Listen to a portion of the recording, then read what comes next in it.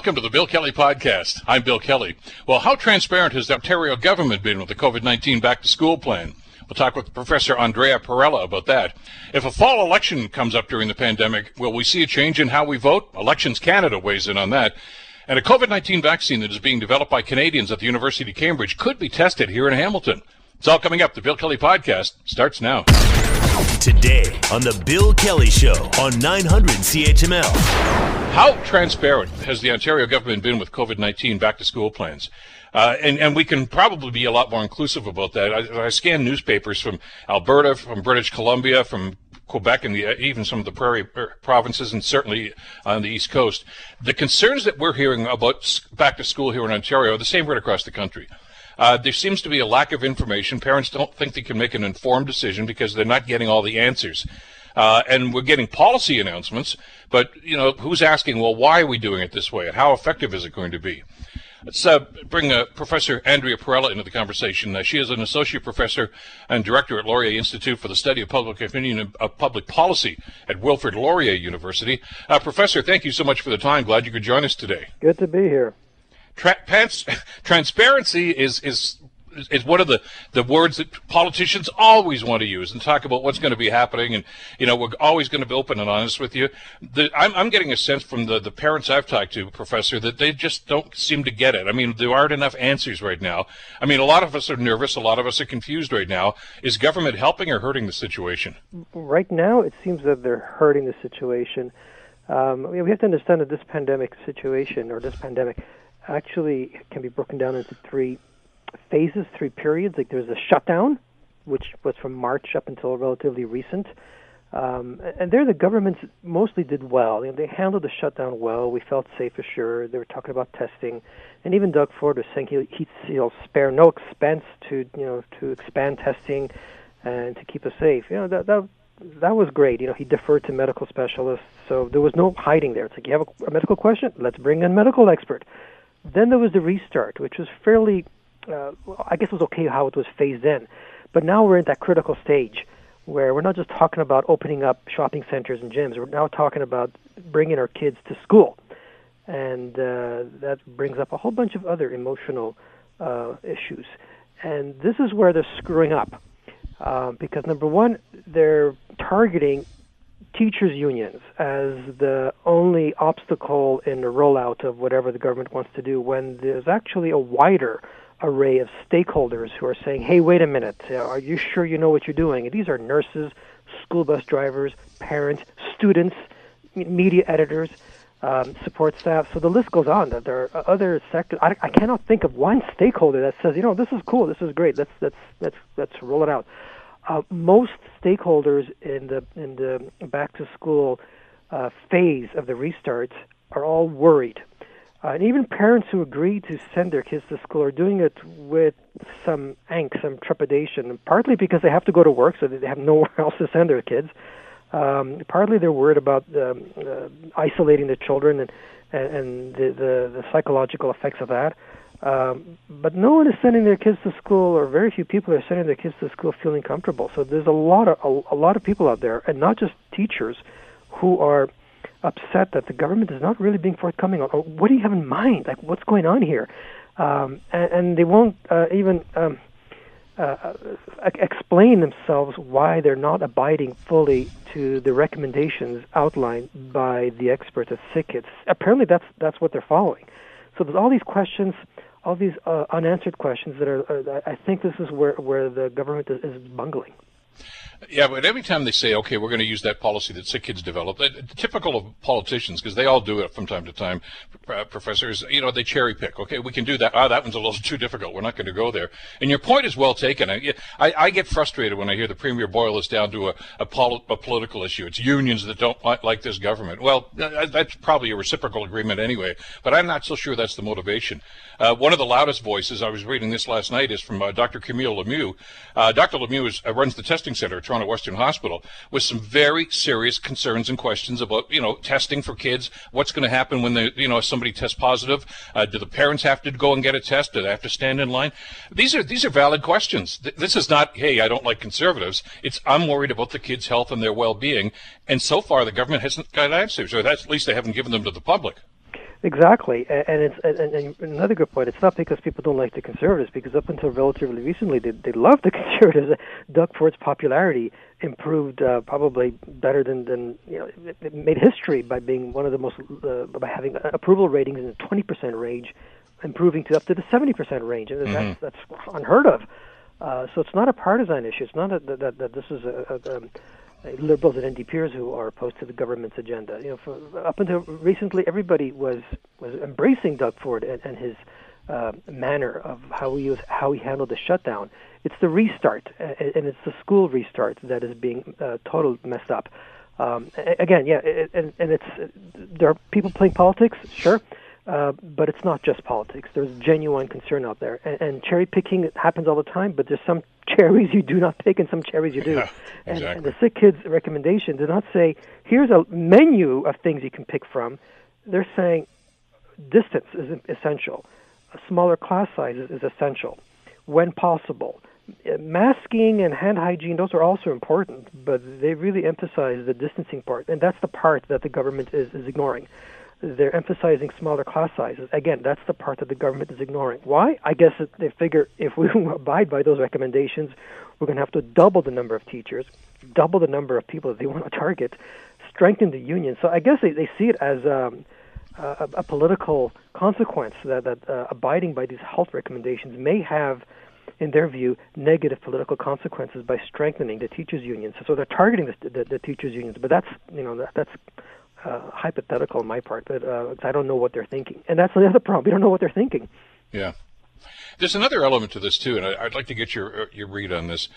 We don't live in a bubble here in Ontario. I mean, we see what's happening in other jurisdictions, and many of them have already started this. I mean, a lot of places down in the States, they start school in August, so they've already started this out. And it has not gone well in many jurisdictions. I mean, we talked about the Israeli situation where they said, well, social distancing, not much of and they actually had to shut the schools down. We've seen this happen in other jurisdictions. So when we are told by our quote unquote experts here that don't worry, it's going to be fine, we're basically going about the same way that they did it, and it didn't work there. So why? I think parents have a legitimate question in asking, well, why is it going to work here if it didn't work there? Well, it won't. Now, it all depends on what we mean by will work, will not work. If we're looking at 0 cases, that's impossible. Of course. Even in the best of scenarios, even the Sick Kids recommendations, they said that there's no way to prevent any infections. It will happen, and it may not happen because of school. It may happen where children get it from their parents or their siblings, or where they're at a soccer game or whatnot. So it may not be the school may not be the venue of transmission. So there will be cases. Now, will there be a small number of cases that can be isolated, or will there be an epidemic? And right now the numbers are showing, the reproduction factor is showing that we're at a bit of a dangerous point. We were below 1, which is where you want to be, and now we're above 1, which means that the number of COVID cases will double in a fairly short period of time, and then it'll just be an exponential growth right before the school year. So what we're seeing in the States and Israel and a few other places that have reopened is that we're seeing transmission rates skyrocket. And there's no reason to expect anything else here. It may not be as bad, but it will not be great. Now, if it will not be great, who will get the blame for that? And I can see the Ford government being targeted here, saying, you guys didn't do what you were supposed to do. You guys didn't abide by all the recommendations. Therefore, my child is sick. Therefore, the grandparents are dying again. But so that's the risk. That's the political risk. That one case will lead to a political disaster here. But if they abided by the full recommendations and there were a small number of cases, then they could just sort of say, well, we tried, we're doing our best. But we can't stop all the leaks. But here the government is putting itself in a very politically vulnerable spot by not being transparent, by not following through with all the recommendations, and exposing itself to a lot of criticism when there's even a handful of cases. There's another element to this, too, and again, this is something that we see and have seen, and I think is concerning to an awful lot of us, is we're supposed to listen to the experts. So-and-so knows infectious diseases, so-and-so knows this, and this is the advice that but we've seen high-profile, quote-unquote, experts in the United States bend to political pressure.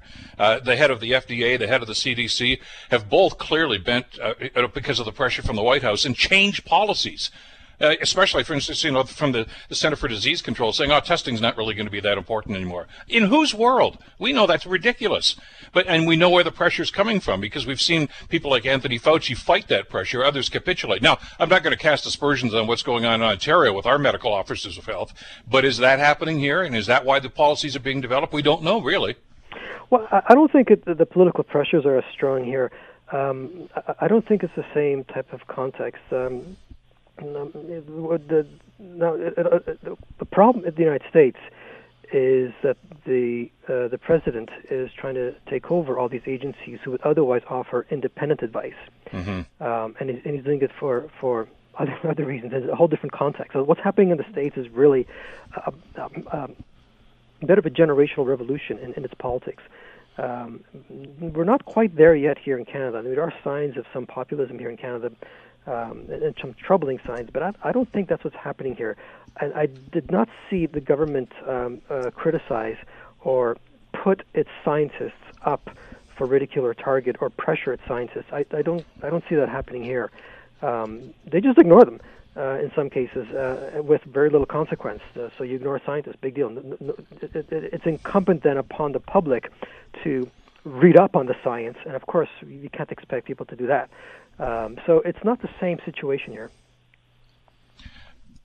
But again, we're left in the dark. I mean, we're just days away from the beginning. And again, I see some of these quotes from some of the concerned parents that, I want to go back to work. I'd like my child to go to school. But what happens if they go back and a second week in there, all of a sudden they're sent home for 14 days? I'm off work again. It's just, so this one lady was actually telling us, said, I may as well just stay home because until this pandemic is over, there's just too much uncertainty. And she says, I can't go work for a couple of days and then come home and work for a couple of days. That's not sustainable either. So you're looking for guidance and a help from the government here, and I'm not so sure that they are as forthcoming as parents want them to be. Not at this phase of the pandemic, not at this particular juncture in the restart. And you're right, a lot of parents, and I would say disproportionately mothers, are going to leave their jobs in order to care for their children because what may happen is some more school closures. If the pandemic unravels again and it gets out of control, they'll shut down again. And so we're back to where we were in March. So I can see a lot of parents looking through these scenarios saying, I don't know what to do here. The government's not telling me what to do. My school is not really being helpful because the government is not supporting them. And I'm having the same conversations you're having. And I'm speaking to parents. I have a child in school. And so it's the same conversations. And no one's going through this period calmly and assured. We all feel like as if we're going to be tap dancing on thin ice here. And as you say, if this goes badly, and nobody's suggesting it will, and nobody wants it to, our human nature is we're going to want to blame somebody for this. Right, and it doesn't even have to go badly, in my opinion. As long as like a cluster of cases in some school in one part of Ontario, all of a sudden it's like, you see what you did. Again, if it was handled properly and there was a small, and even a large cluster of cases, then it could be, I can't say shrugged off to, but it could definitely be explained as these will happen. Plane crashes will happen no matter how well you inspect them. Car crashes will happen. Things will happen.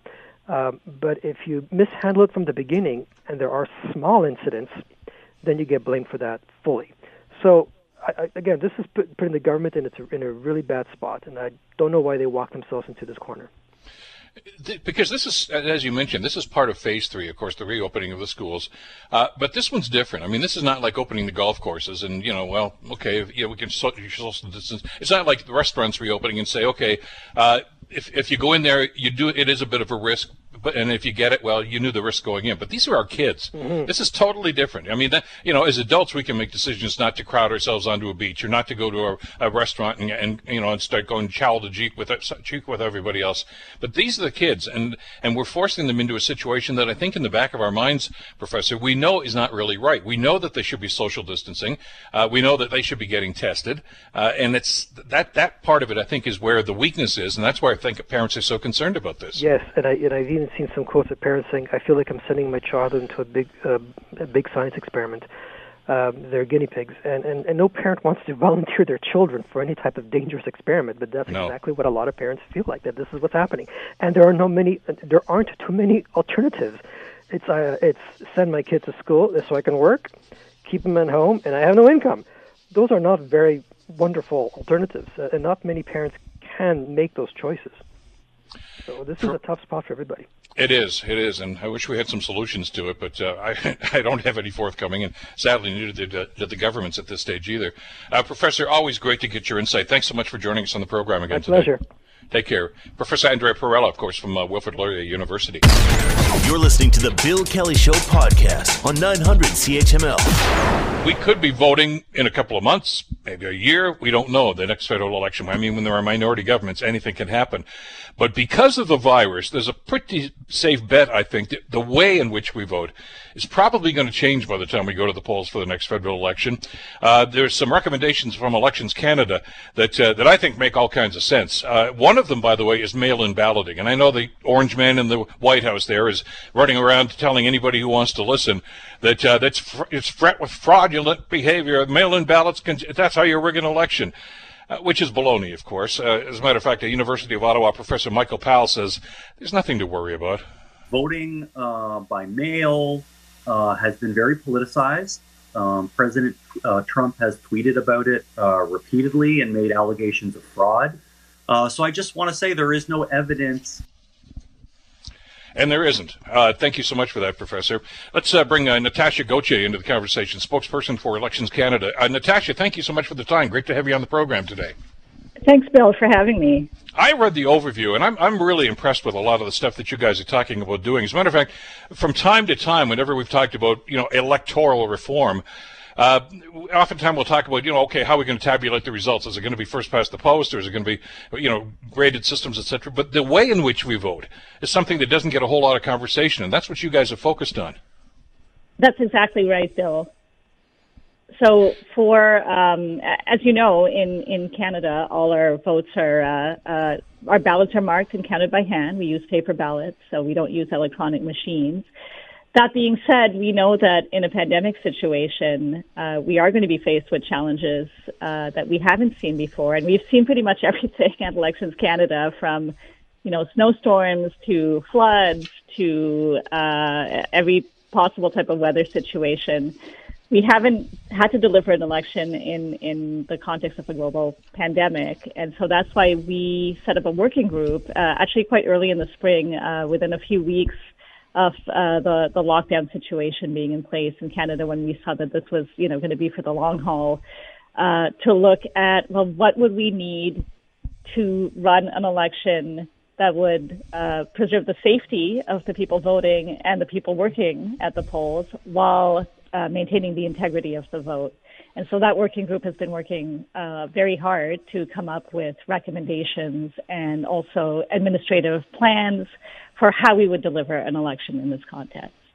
Within some of the parameters that our medical experts have talked about. I mean, for instance, you mentioned physical distances, of course, which is a key element to us controlling the virus, and we've done pretty well with that in Canada. And I know that, and it's funny that we're having this discussion now, because obviously with an election imminent in the U.S., November the 3rd, all of these things that you've talked about are front and center being talked about and discussed, and there's a great deal of concern about people basically, putting themselves at risk by going and standing for long lines at a voting place, not social distancing, because that's going to be very difficult to do.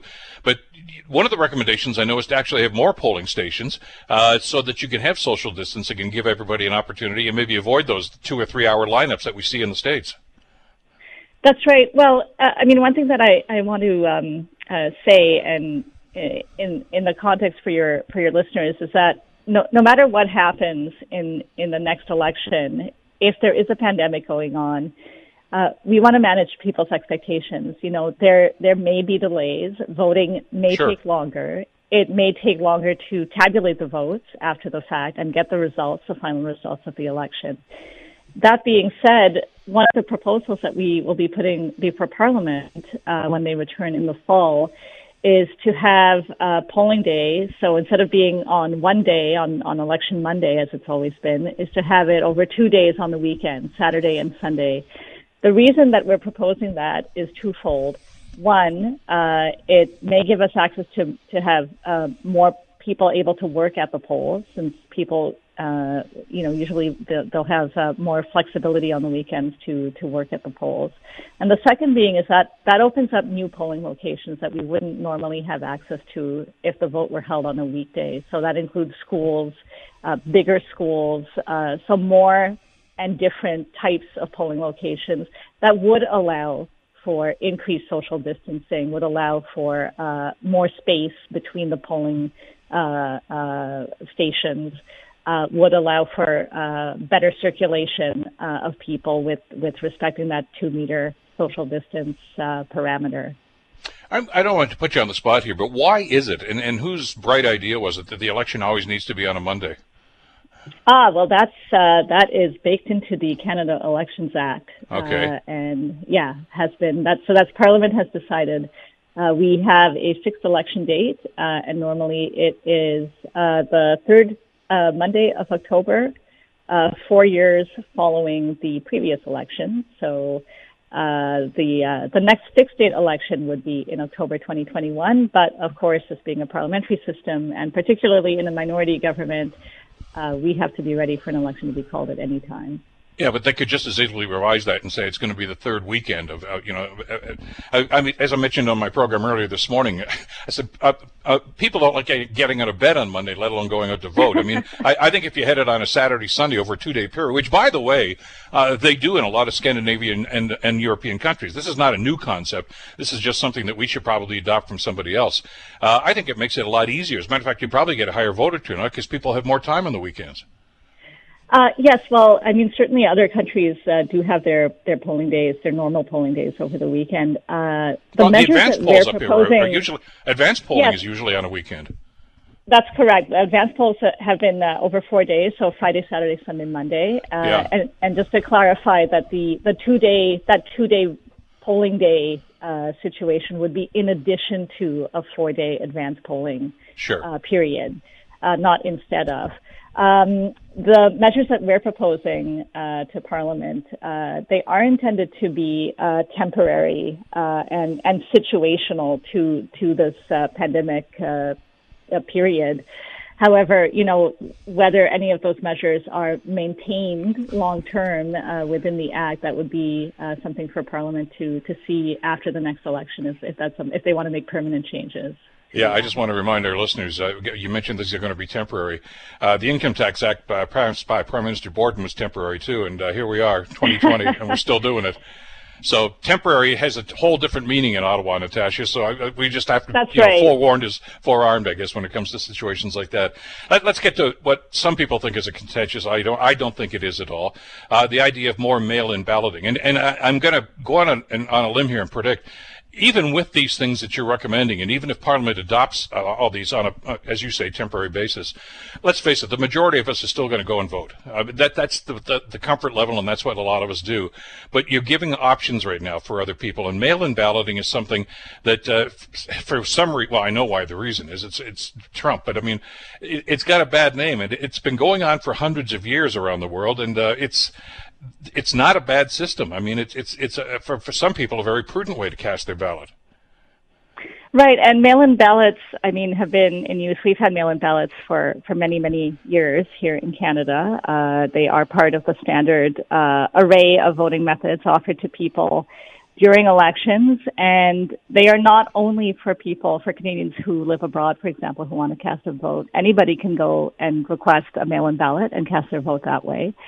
The difference with what we are asking Parliament to consider is to the way that the Act is written right now. There are time limits for receiving and counting the ballots, and so we would be looking at the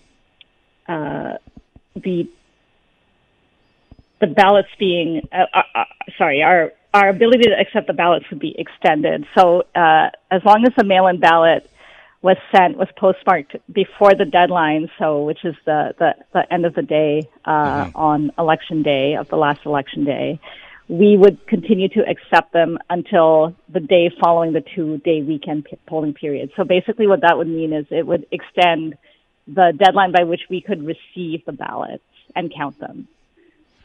And so again, that's really what we're asking Parliament to yeah. do. So that which, would just give by us the way, more time, to receive the ballots and count them if they are sent by mail.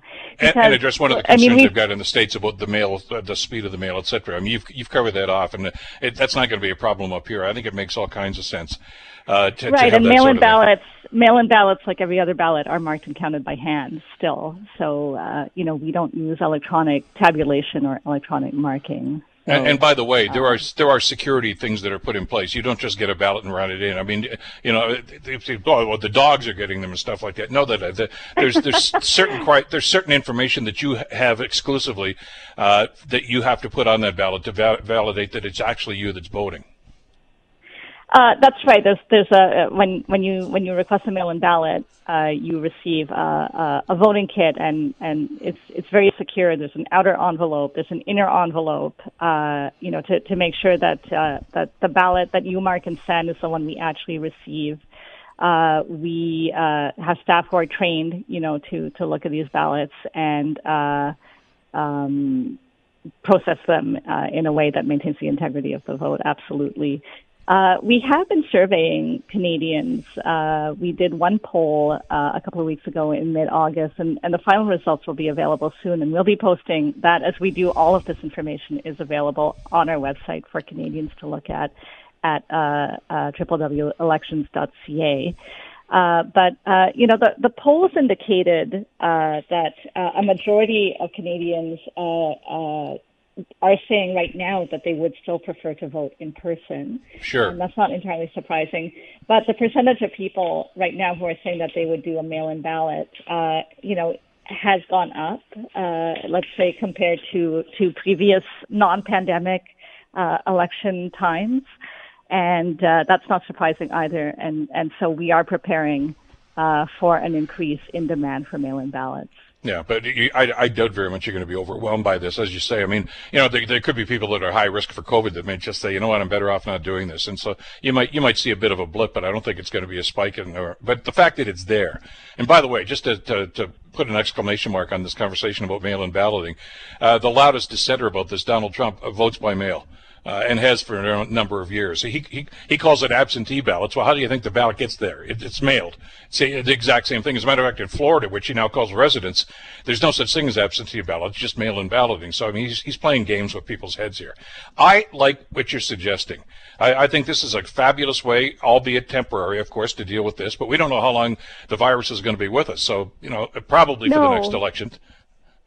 That's correct, and as we know that there may be waves in the virus. So now, in most Canadian cities, it's quieter than it was earlier in the spring. But the public health officials, and I do want to underline that we have been and will be working very closely with the provincial and federal public health officials to ascertain the level of contagion and the concern level for the infection rate in the different communities, and that's a given. But certainly the measures that we're proposing before Parliament, we feel will go a long way towards increasing the level of security and accessibility to voting and the flexibility. For example, one of the things we're asking for is to give the returning officers flexibility around the votes, the polls that are held in long-term care centers and hospitals, so the mobile polls that we do every year.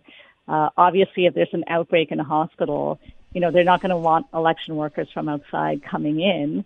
But the people in that hospital are, they're still entitled to exercise their franchise and vote. So one of the options we're looking at is to see if the hospital would want to have certain staff trained to be poll workers, so that they're already in the hospital, but they're able to provide patients with that option to vote.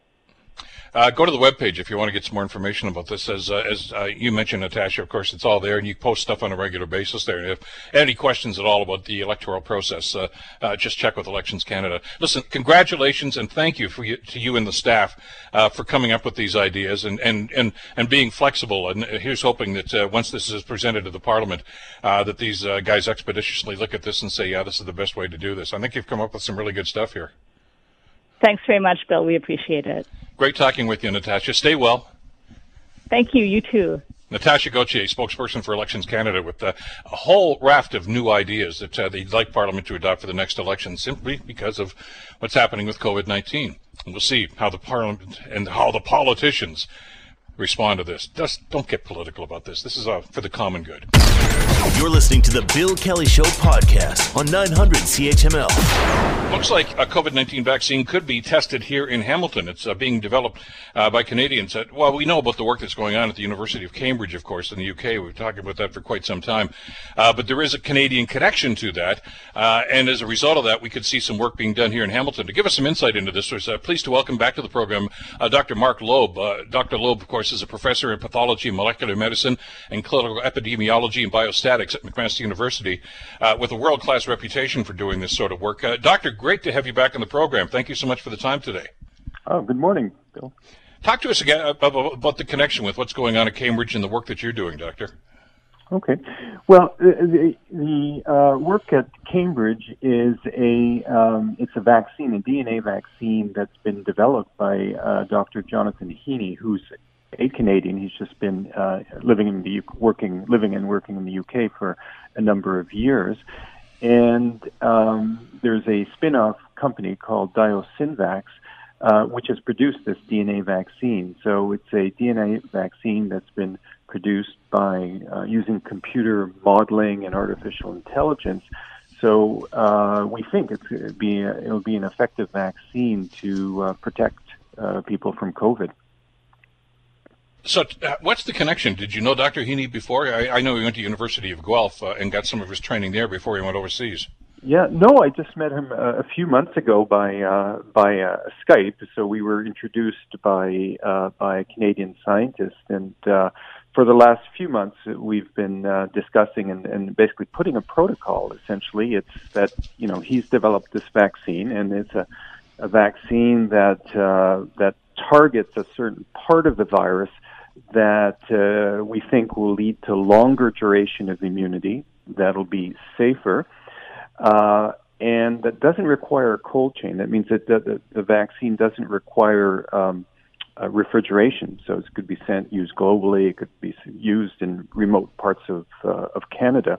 So there's a lot of advantages. So we've been just talking back and forth, and then we put it on paper, and we've developed a protocol to do a phase 2 and a phase 3 study. Now, that's interesting because I think we're all, because of COVID-19, Doctor, learning a lot more about the methodologies that have to be put in place here. And the phase 2 and phase 3 are some of the most important parts of that. And that's, I guess, to put it in the vernacular, right into your wheelhouse. I mean, you've been doing those sorts of tests on influenza and other things for quite a long time now. Yeah, that's right. We've been, for over 15 years, we've been doing a number of large clinical trials. Some of them are for the influenza vaccine in children, and we have a large global trial that's ongoing right now where we've randomized over 5,200 people to influenza vaccine to see if the vaccine reduces heart attacks, like cardiovascular outcomes. So that trial is being done in collaboration with Dr. Salim Youssef, who's at the Population Health Research Institute. So that's being done in over 30 centers in 12 countries, including the Philippines, Uganda, Mozambique, Kenya, Nigeria, India, Saudi Arabia, a number of these countries. So for us, it's not that much of a stretch to go from that to expand that to a COVID clinical trial. Where is that clinical trial right now? Have they done phase 1 already? So for this COVID vaccine, this DNA vaccine, funding was just announced. So the phase 1 trial will be done in the UK. Okay. So the plan is, all being good, when it moves to phase 2, phase 3, depending, of course, on the results of the phase 1, which we're confident will show, a safe safe signal in terms of being a vaccine, that we could continue to do the phase 2 and phase 3 depending on funding. Phase 1, it's a smaller group of people, and you're really just testing, I guess, to see what the vaccine will do to the body, I guess. And phase 2, it's a much larger sampling, isn't it? Yeah, so basically phase 1 is usually under 100 patients in the trial. And the key thing is that it's a safety trial. So you want to make sure that there are no, bad signals in terms of safety. And you also look for an immune response. Phase 2 is several hundred people, typically between 500 and 600 people, something of that order. And you're always looking at safety, but there you're looking more at the immune response. You're looking at how the vaccine affects the different aspects of the immune response, the antibody response, and the T-cell response. And it's sort of a stop and go. There's stop and go rules at every stage, and if something works, you go on to the next stage. And then the phase 3 is when you're actually looking to see how the vaccine protects people from getting infected. So that is not, in the hundreds anymore. That's in the thousands of participants. Now, that phase 3, from what I understand, Doctor, that's where you are going to the deep end of the pool. In other words, you want to go to some of the hot spots, don't you? That's correct. And I think that's where we have the advantage, because we're doing these trials all over the world, and, even from 6 months from now, we don't always know which centers are going to be the hot spots. So you're absolutely right, Bill. We want to do this phase 3 trial in hot spots. Now, if there's going to be a Hamilton participation in volunteers here, I would think it's probably phase 2 that you'd be looking at. Then that's the placebo end of it, and some people will get the vaccine, some will get a placebo, and that way you've got a comparator. That's absolutely correct. In fact, when you're doing a phase 2 trial, when you're looking at the immune response, you're better off not doing it when there's a lot of COVID virus circulating, because you want to sort out what's the impact of the vaccine as opposed to having natural infection interfere with the results. So it would be very feasible for us to do it in Hamilton and in other Canadian centers for that matter. I know there's a lot of controversy in some other areas right now where this work is also going on about maybe skipping a step. And I don't want to get into the politics of it, Doctor, but trying to rush the process. And as you've explained to us, I remember talking to you as you were talking about some of these other things you're doing with the influenza, the phase 1, phase 2, and phase 3. You can't skip a step because it ruins the efficacy of the whole process.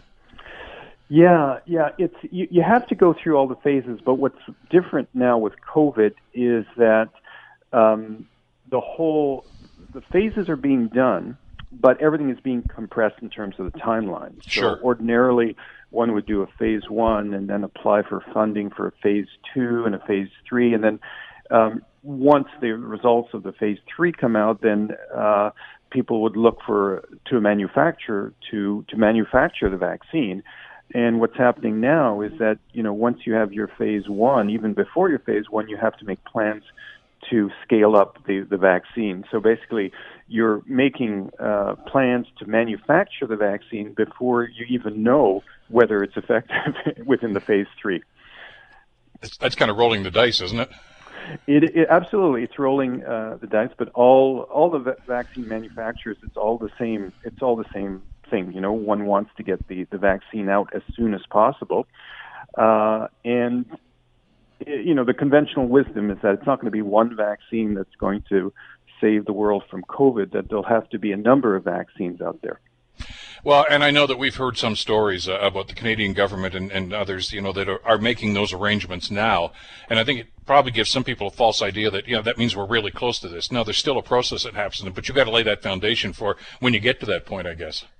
Yeah, I think a key thing is that it's really important. What we've seen with COVID is that, every country is self-interested, and every country is on its own, basically, right? We've seen this with N95 respirator masks, where, we can't rely on the United States to send us masks if we don't have enough. So we're all on our own, and it's going to be the same with the vaccines.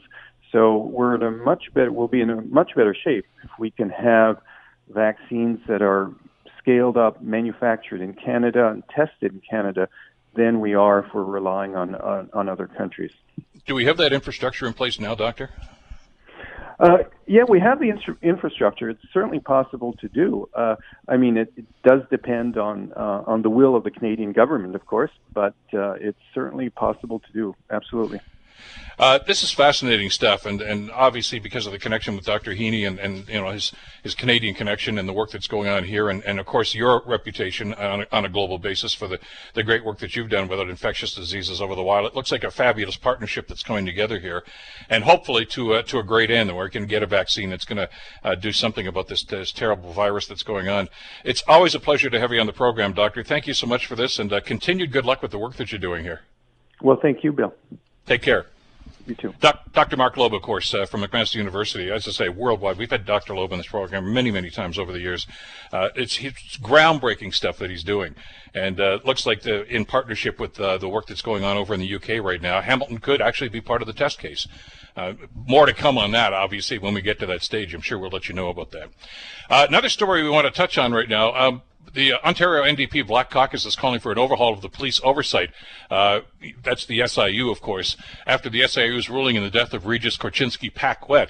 A lot of controversy about this, basically saying that police were not culpable in any way, shape, or form. Global's Jason Chapman's been looking into this. Here's the report.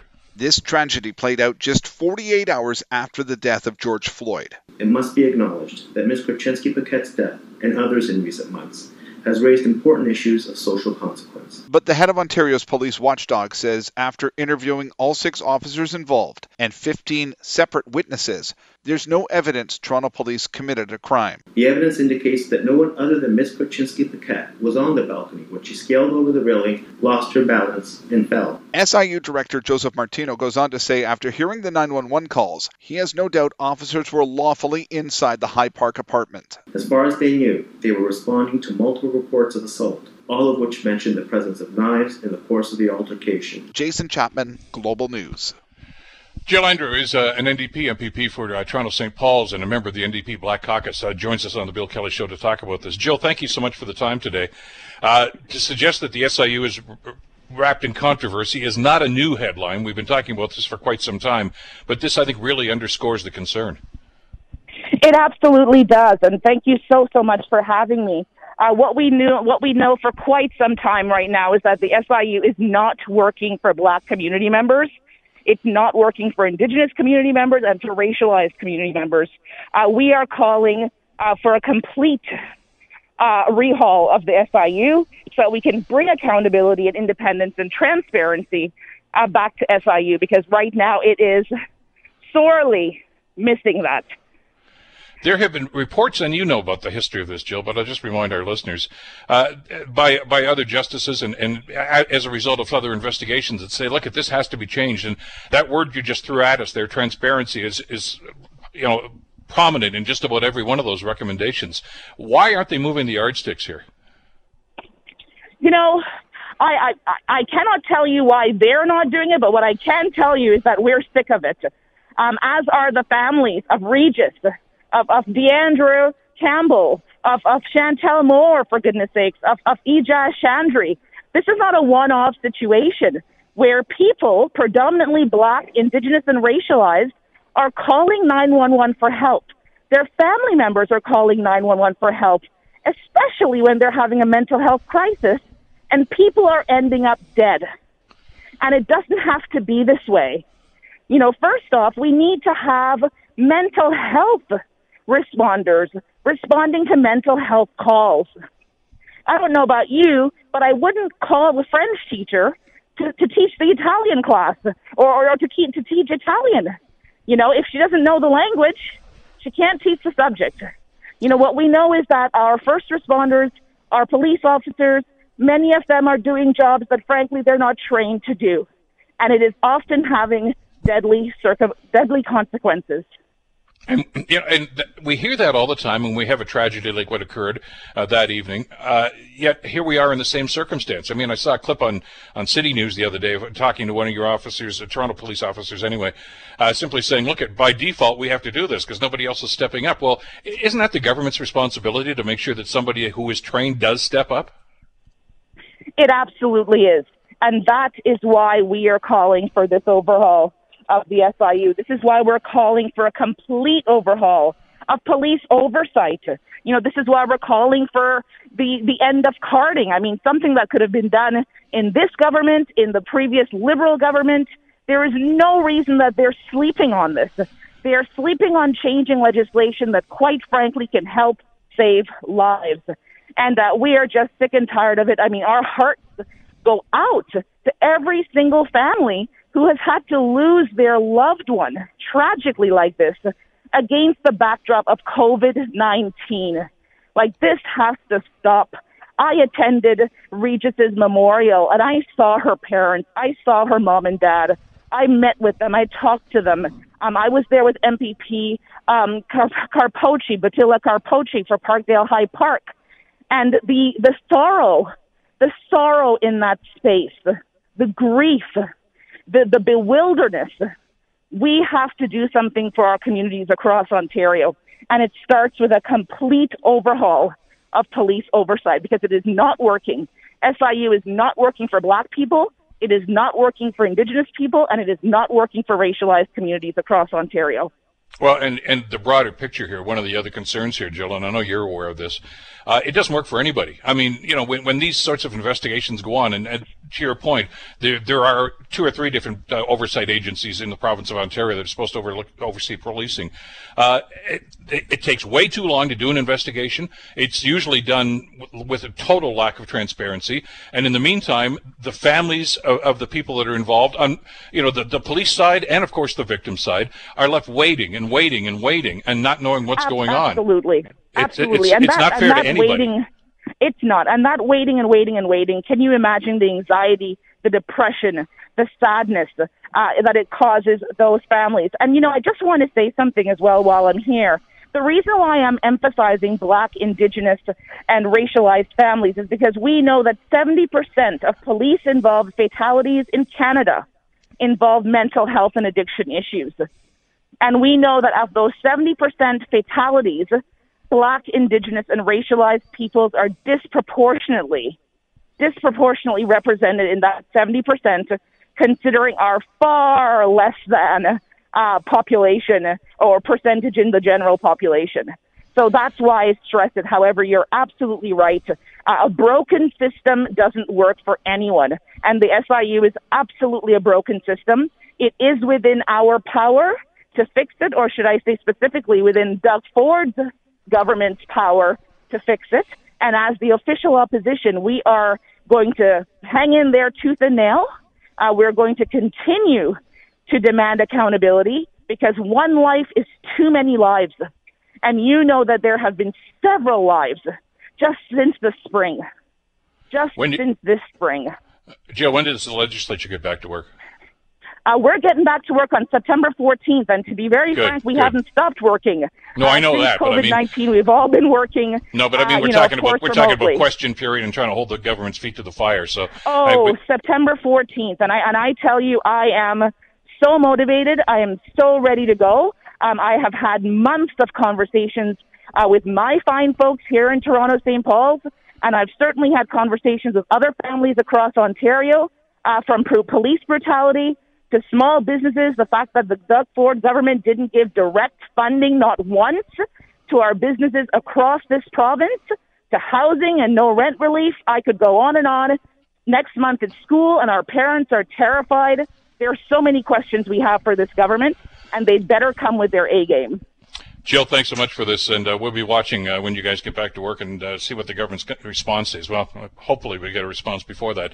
All the best. Thanks so much for the time today, Jill. Thank you so much. Have a great day. You too. Jill Andrew, MPP, of course, for Toronto St. Paul. SIU, once again, in the fire line of controversy. Government's got to do something about that. I mean, how many times have we talked about that? We've had incidents like that here in Hamilton and down in London as well.